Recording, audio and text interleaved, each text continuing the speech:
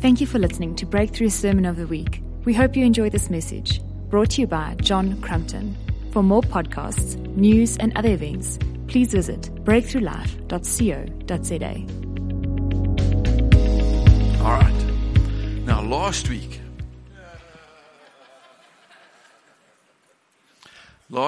we had a couple of minutes just to share about the Holy Spirit speaking in and through the book of Acts. And we noted that the Holy Spirit is alive and He's speaking and He's using and speaking through ordinary people. So New Testament prophetic ministry is different from the Old Covenant, where the prophets were loners and they wore funny clothes, some of them, and they ate funny food, some of them, and they were kind of like a bit of an isolated sort of a bunch. But in the New Covenant, in the New Testament, from the day of Pentecost, God said, I will pour out my Spirit on all flesh, and my sons and daughters will prophesy. And so this is something that's open to the entire body of Christ. And when we talk about prophecy, we're basically saying hearing God's voice and then just sharing with others what God's saying. So let's just like demystify and like bring it down into a level that we can understand and we can apply in our lives. And so we don't want to be leaning into old covenant ways when we're actually meant to be walking in New Testament prophetic ministry.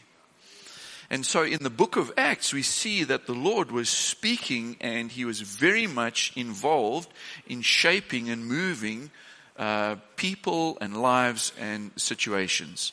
So last week we looked at the whole thing with Cornelius, and that his prayers and his giving stirred God's heart and opened up a revival.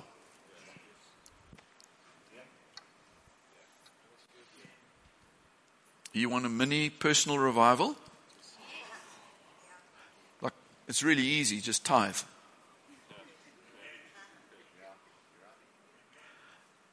Tithe. I will open the windows of heaven. Sounds like a revival to me. But that's another teaching for another day. So, as Peter is preaching, and the Lord is just shattering things in the most amazing way and shifting paradigms. And they realize and recognize that actually the Holy Spirit has been poured out, not just on the Hebrew believers, but on Gentiles, non-Hebrews, non-Jews. That's pretty much everybody in the room, I think. We Gentiles. Okay. And so they recognized that God was speaking to them through this incredible action of the outpouring of the Spirit. And the Spirit was poured out before they were baptized in water. And that messes with some people who want everything in nice, neat boxes. And one of the ways in which they could tell that people were baptized in the Holy Spirit was that they were speaking in tongues and they were telling of the goodness of God. They were praising God in languages that they hadn't learnt. Okay, now in Acts chapter 13, what's happening now is that the Holy Spirit is kicking in again and bringing about a significant shift and change in people's lives and in their thinking. And so in Acts chapter 13, verse 1, now in the church at Antioch, there were prophets and teachers, Barnabas, Simeon called Niger, Lucius of Cyrene, Manaen, who had been brought up with Herod the Tetrarch, and Saul. While they were worshiping the Lord and fasting, the Holy Spirit said, set apart for me Barnabas and Saul for the work to which I have called them. So after they had fasted and prayed, they placed their hands on them and they sent them off.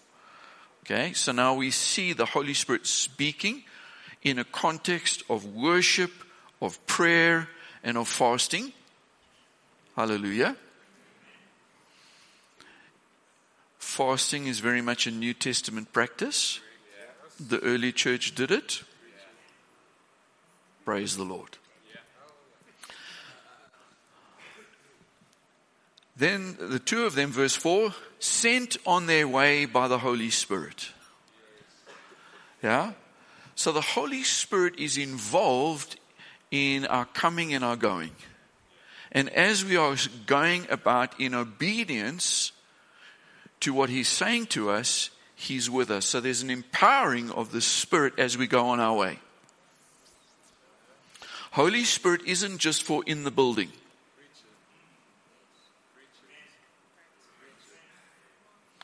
When we have times of worship like we did this morning, fantastic. We feel His presence. We are overwhelmed by,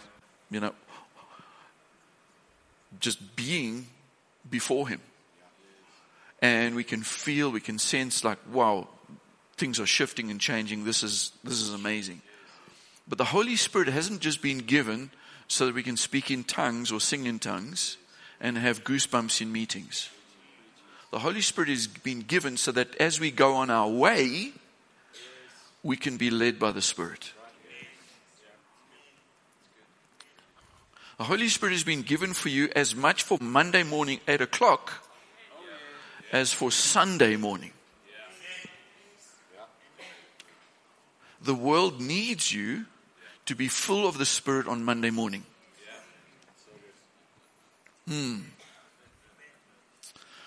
Let's jump to verse 13. So from Paphos, Paul, can you see he's undergone a name change here? Okay, so Saul, one of these Facebook, two profile people. Saul becomes Paul. Okay. Paul and his companions sailed to Perga in Pamphylia, where John Mark, left them to return to Jerusalem. This was, you'll know, when they got to the second church planting missionary journey, that Barney and Paul had a Barney over John Mark. Okay, so this is the John. Okay. Now, verse 14, from Perga they went on to Pisidian Antioch. So this is a different Antioch from the other one,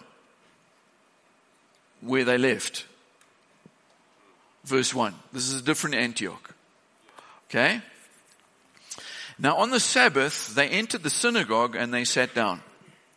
After reading the law, from the law and the prophets, the leaders of the synagogue sent word to them saying, brothers, if you have a word of exhortation for the people, please speak. Standing up, Paul motioned with his hand and said, fellow Israelites and you Gentiles who worship God, listen to me. So what's happening in the synagogue is that there were Jewish believers, Old Testament, Old Covenant believers, and then there were converts to Judaism, but they were Gentiles. All right?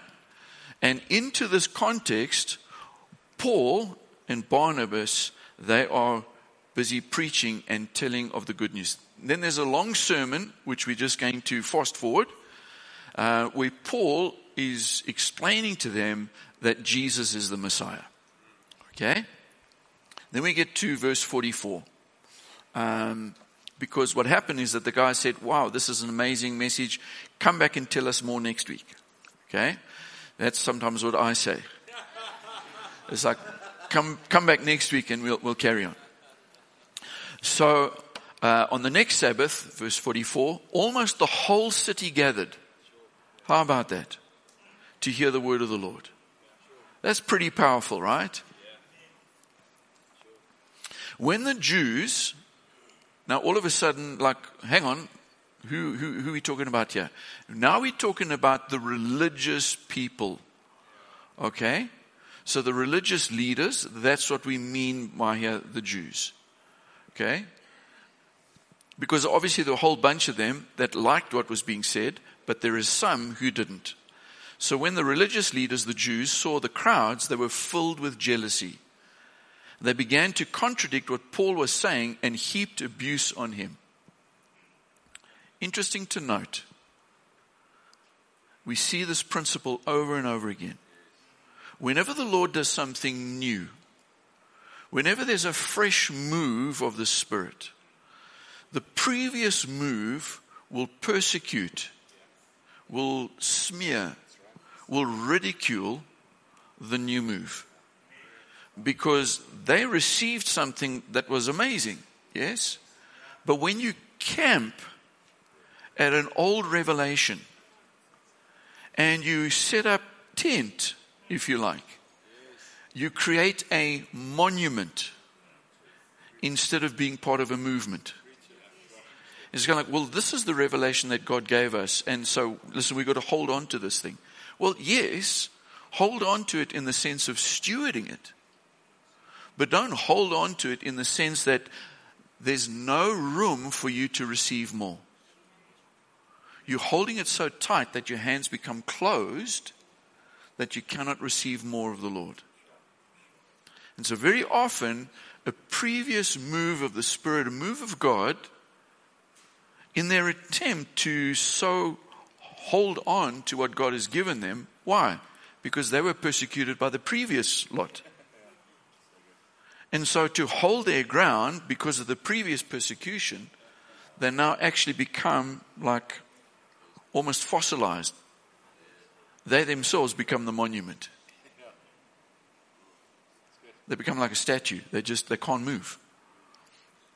And then they begin to heap abuse at the next move.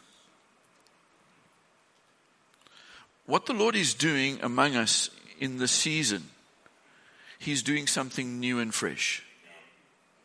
And there's some people who experienced God in a particular way, in a particular form in the past.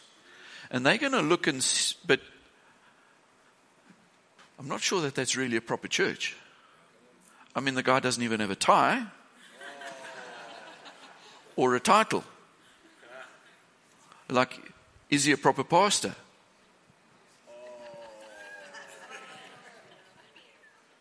Yeah, this was asked of me just a couple of months ago. It's like, but who's the real pastor?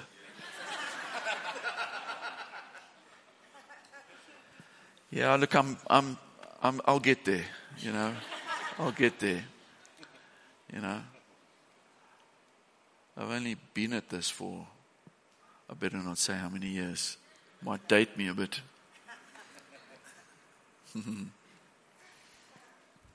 More than a quarter of a century.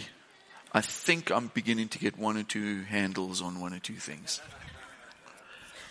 Nevertheless, when the new doesn't fit the mold of the old, often there's a persecution. There's a smearing. And so some of us will experience that. A lot of nods in the room. You already had to, okay. That's the principle. Okay? And, when people pray for revival, often when God comes, He comes in a way, shape, and form that we didn't expect. And He doesn't meet our expectations. So then we can easily reject the new thing because we had a preconceived idea as to what the new thing was supposed to look like.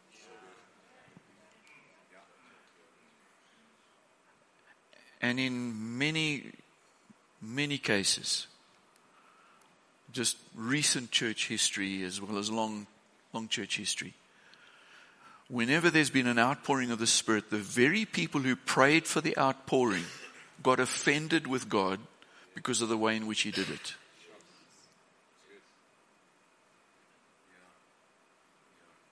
And we ourselves in this congregation had to navigate our way through that.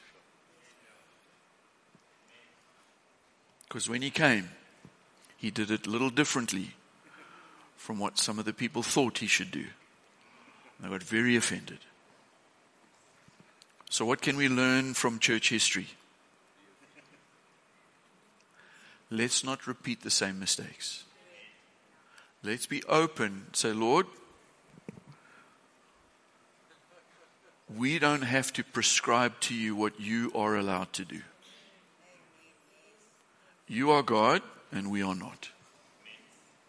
And even if we don't understand what's happening, we're at least going to open our hearts and our lives. We're going to trust you, Holy Spirit, that there's a witness in our spirit that this is God. Even if it offends our minds, because it's different from what we thought. Can we try that? Wouldn't it be amazing if we became the first church on the planet that didn't get offended? I mean, that would be something to aim for, wouldn't it? Okay. Verse 46 in Acts 13. Then Paul and Barnabas answered them boldly, "We had to speak the word of God to you first. Since you reject it and do not consider yourselves worthy of eternal life." Gosh, that thing stabbed me this morning. You do not consider yourselves worthy of eternal life. We now turn to the Gentiles. For this is what the Lord has commanded us.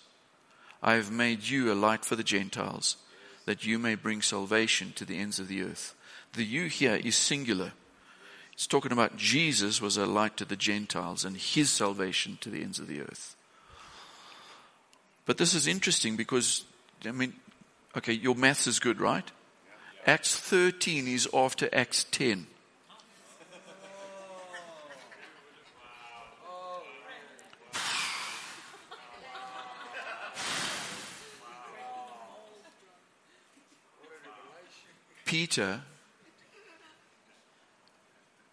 Peter's offended.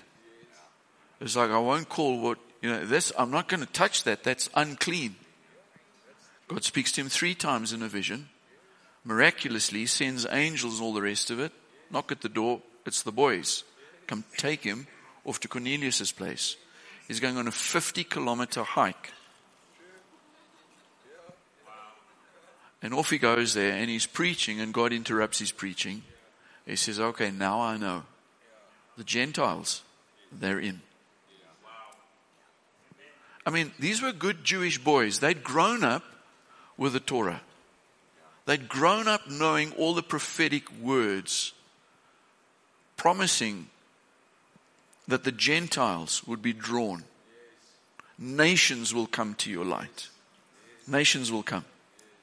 They had this, right? It took them a while to actually realize that they were part of the answer to those prophetic words. Even though Jesus said, stick around in Jerusalem and I'll make you my witness in Jerusalem, Judea, some area, and to the ends of the earth. It took them more than a decade to actually, you actually mean this. Like to the ends of the earth. And it includes the Gentiles. So, how's this?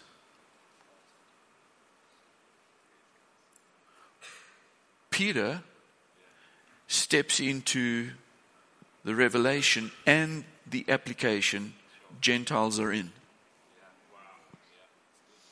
Now Paul gets to flow in what happened through, in a sense, Peter's initiating ministry. Yeah? Can I tell you what else is amazing? Is that chapter 9 comes before chapter 10. And in chapter 9, Saul, who later becomes Paul, he gets knocked off his high horse on the road to Damascus, is blinded by the light, has an amazing encounter with God. Jesus speaks directly to a guy called Ananias and says, listen, there's a guy, Saul of Tarsus, in Straight Street. This is like treasure hunt material, right? Names and addresses and conditions. He's blind, but he's also had a vision that a guy called Ananias is coming to pray for him.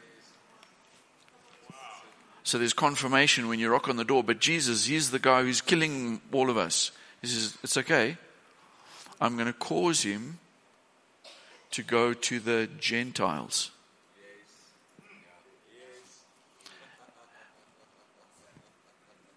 I'm going to send Paul, well, he's called Saul then. I'm going to send Saul to the Gentiles. But who gets to go first? Peter.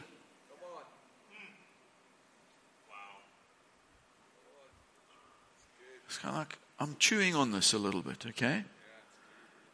Sometimes the Lord gives you a prophetic word, and it turns out different in terms of the application or the outworking from what you thought. Look, this guy had to go and explain to all the religious people, not just in Damascus, but also in Jerusalem. Like, this guy, it's okay. He's now one of us. The guy who was killing us is now one of us. Stamp of approval. Okay? So Barnabas is involved in introducing Saul to the apostolic leaders. The same Barnabas.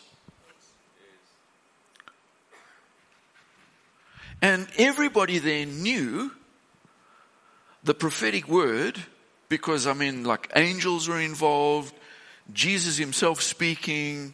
This is crazy stuff, miraculous conversion. And everyone knew the prophetic word over Paul's life. He's going to the Gentiles. Who got there first? Peter.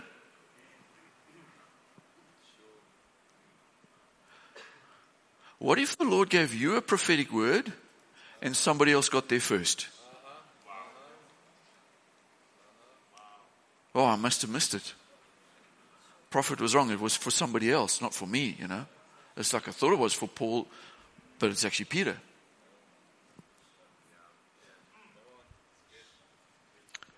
Sometimes the outworking of our prophetic words turn out differently from what we think and expect. Don't get offended. The Lord still got a way for that prophetic word to be enacted, even if it looks different from what you thought. Me, Johannesburg, was never going to happen. Where I grew up, how I grew up, I was never going to be here. Because I had a particular thing in my mind as to how the prophetic words are going to play out.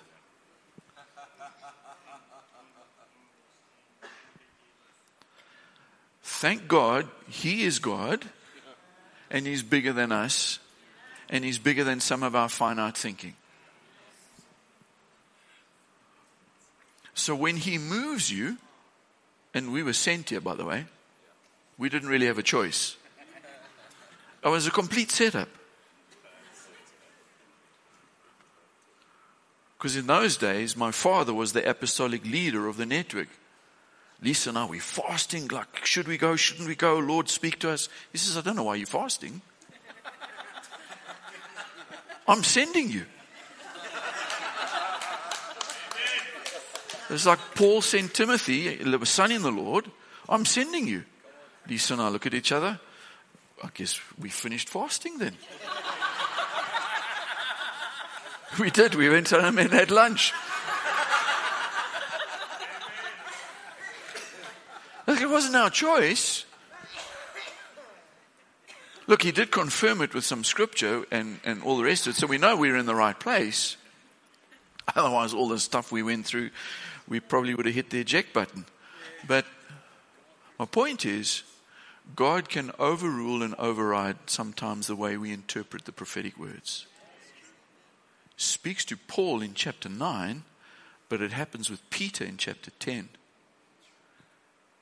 But then we see in chapter 13, hello. Now he's going to the Jews, the Hebrews first, but because they would not choose eternal life. You did not count yourselves worthy to accept this invitation of eternal life. All right, now let's head for the Gentiles. This is extraordinary stuff. Yeah? So extraordinary, I forgot to look at the clock, and let's bring this in for a landing. Oops.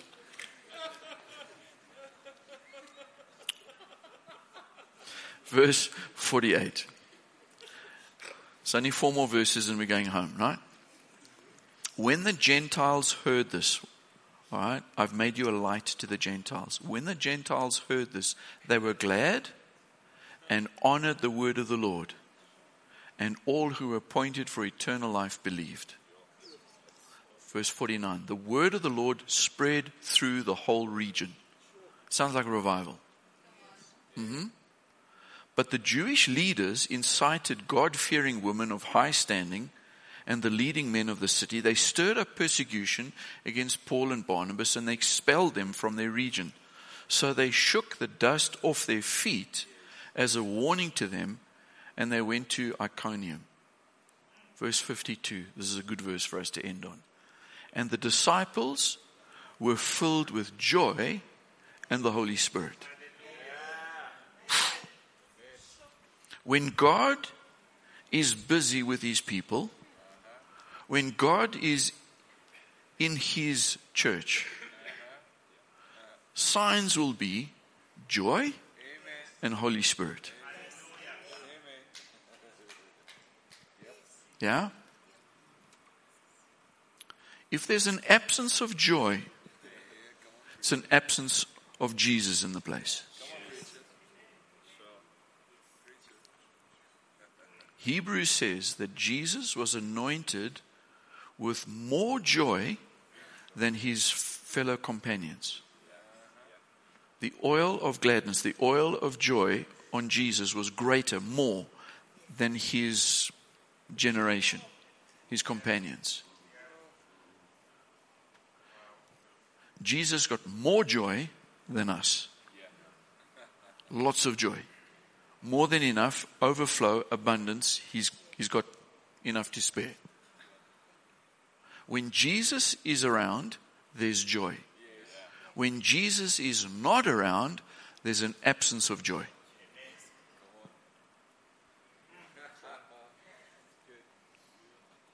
Yay. Come on. Aren't you glad we're in Joyburg?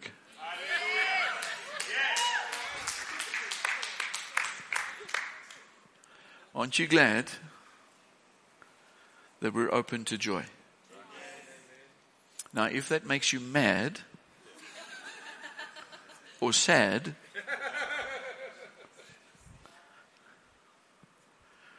we're trusting that the Holy Spirit would soften the stronghold in your mind.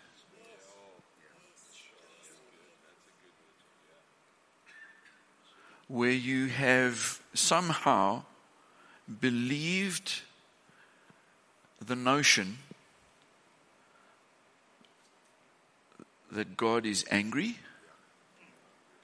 and Jesus is sad.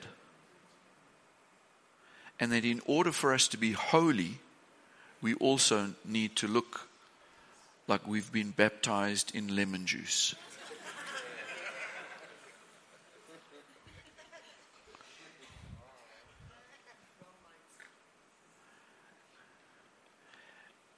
It's very, very closely allied to a religious spirit, tradition.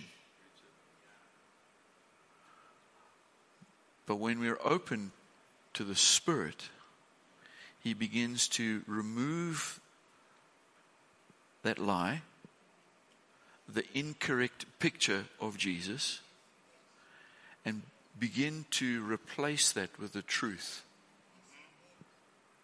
Jesus, full of joy. So full of joy, he could even face the cross. For the joy set before him. Joy led him through that agony. It was joy.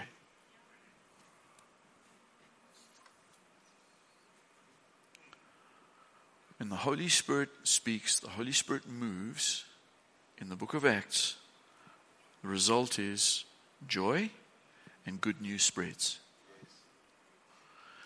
Why don't we say, Holy Spirit, would you speak to us in a similar way that we would have the same effect?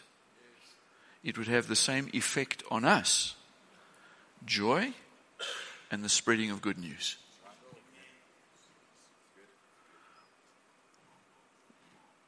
On Monday morning when they say, why are you so cheerful? Everyone else is nursing a hangover. They're worried about bricks flying everywhere or whatever it might be. And you're just so full of joy. It's like, why are you so full of joy? What happened? I'm so glad you asked. Remember, you asked. Now let me tell you. And man, oh man, I've got so much joy. I've got more than enough. There's enough to sustain me and to also give. Fluit. My story is 8. Let's stand.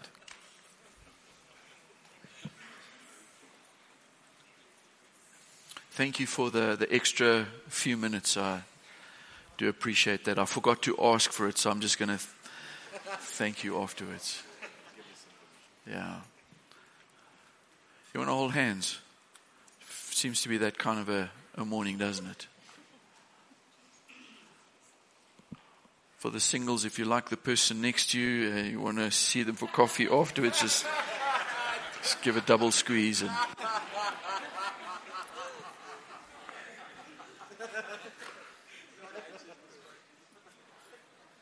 just to make sure there are no mistakes in communication, it's a triple squeeze back if you say yes.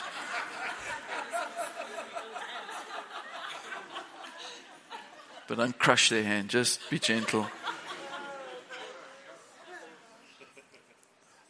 Sorry, I can't do religion. I'm just not good at that. Okay.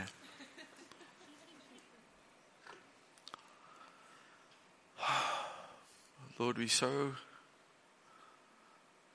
full of gladness and joy because you've come with good news. You're the speaking God who spoke the world into existence. And you're the speaking God who still speaks today. And even as you spoke to your sons and daughters 2,000 years ago, when the church was launching, you're speaking to your sons and daughters now, today. As this church in this amazing time of renewing and renewal, reviving and revival, kingdom advance, that you're speaking into our hearts and our lives. We ask, Holy Spirit, that where there are prophetic words, where we have a sense of the future, whatever it may be, and it turns out different from what we first thought,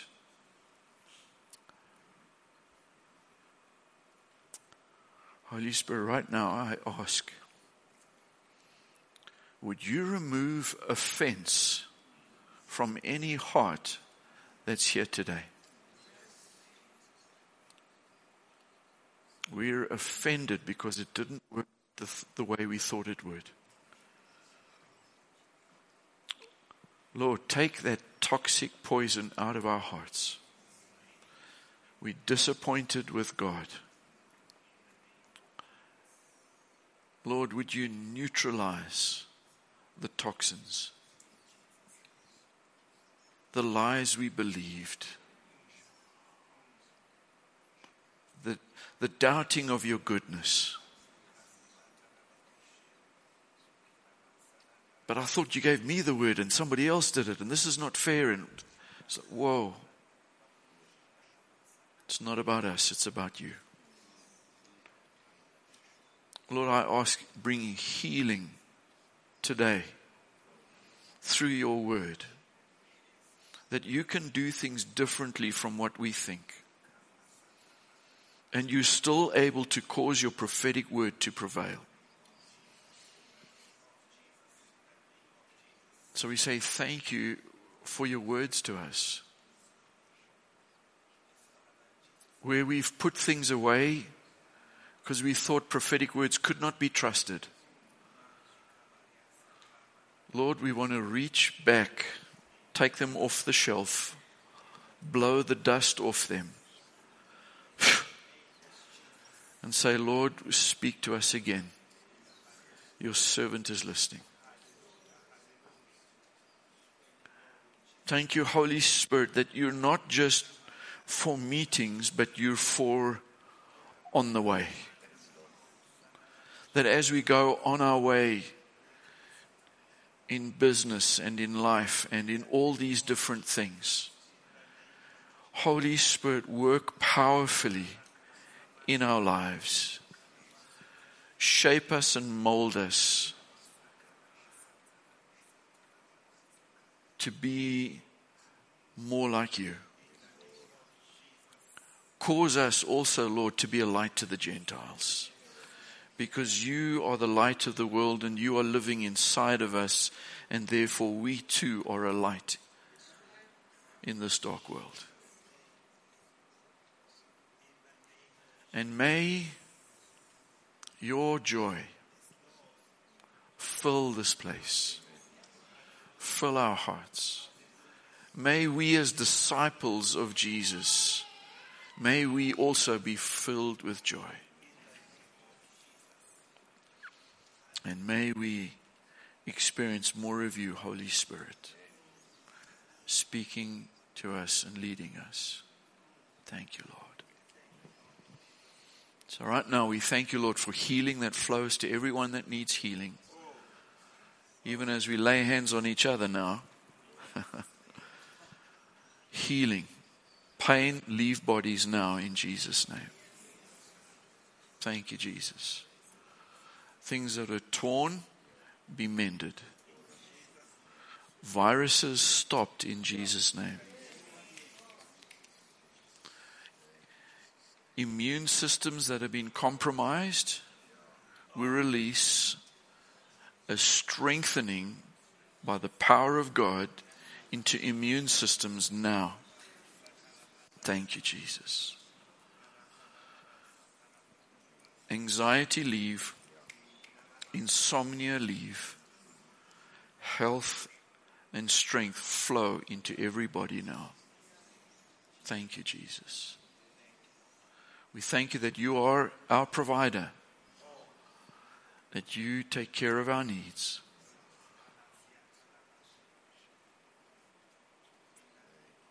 So we choose to trust you. Thank you, Lord. Give us today our daily bread. Thank you, Jesus. And as we go from this place, may your love flood through us to our neighbors, that they might experience something of your love through us. And may your protection continue to be over us as we drive on the roads. Cocoon us and protect us, Lord, on the roads.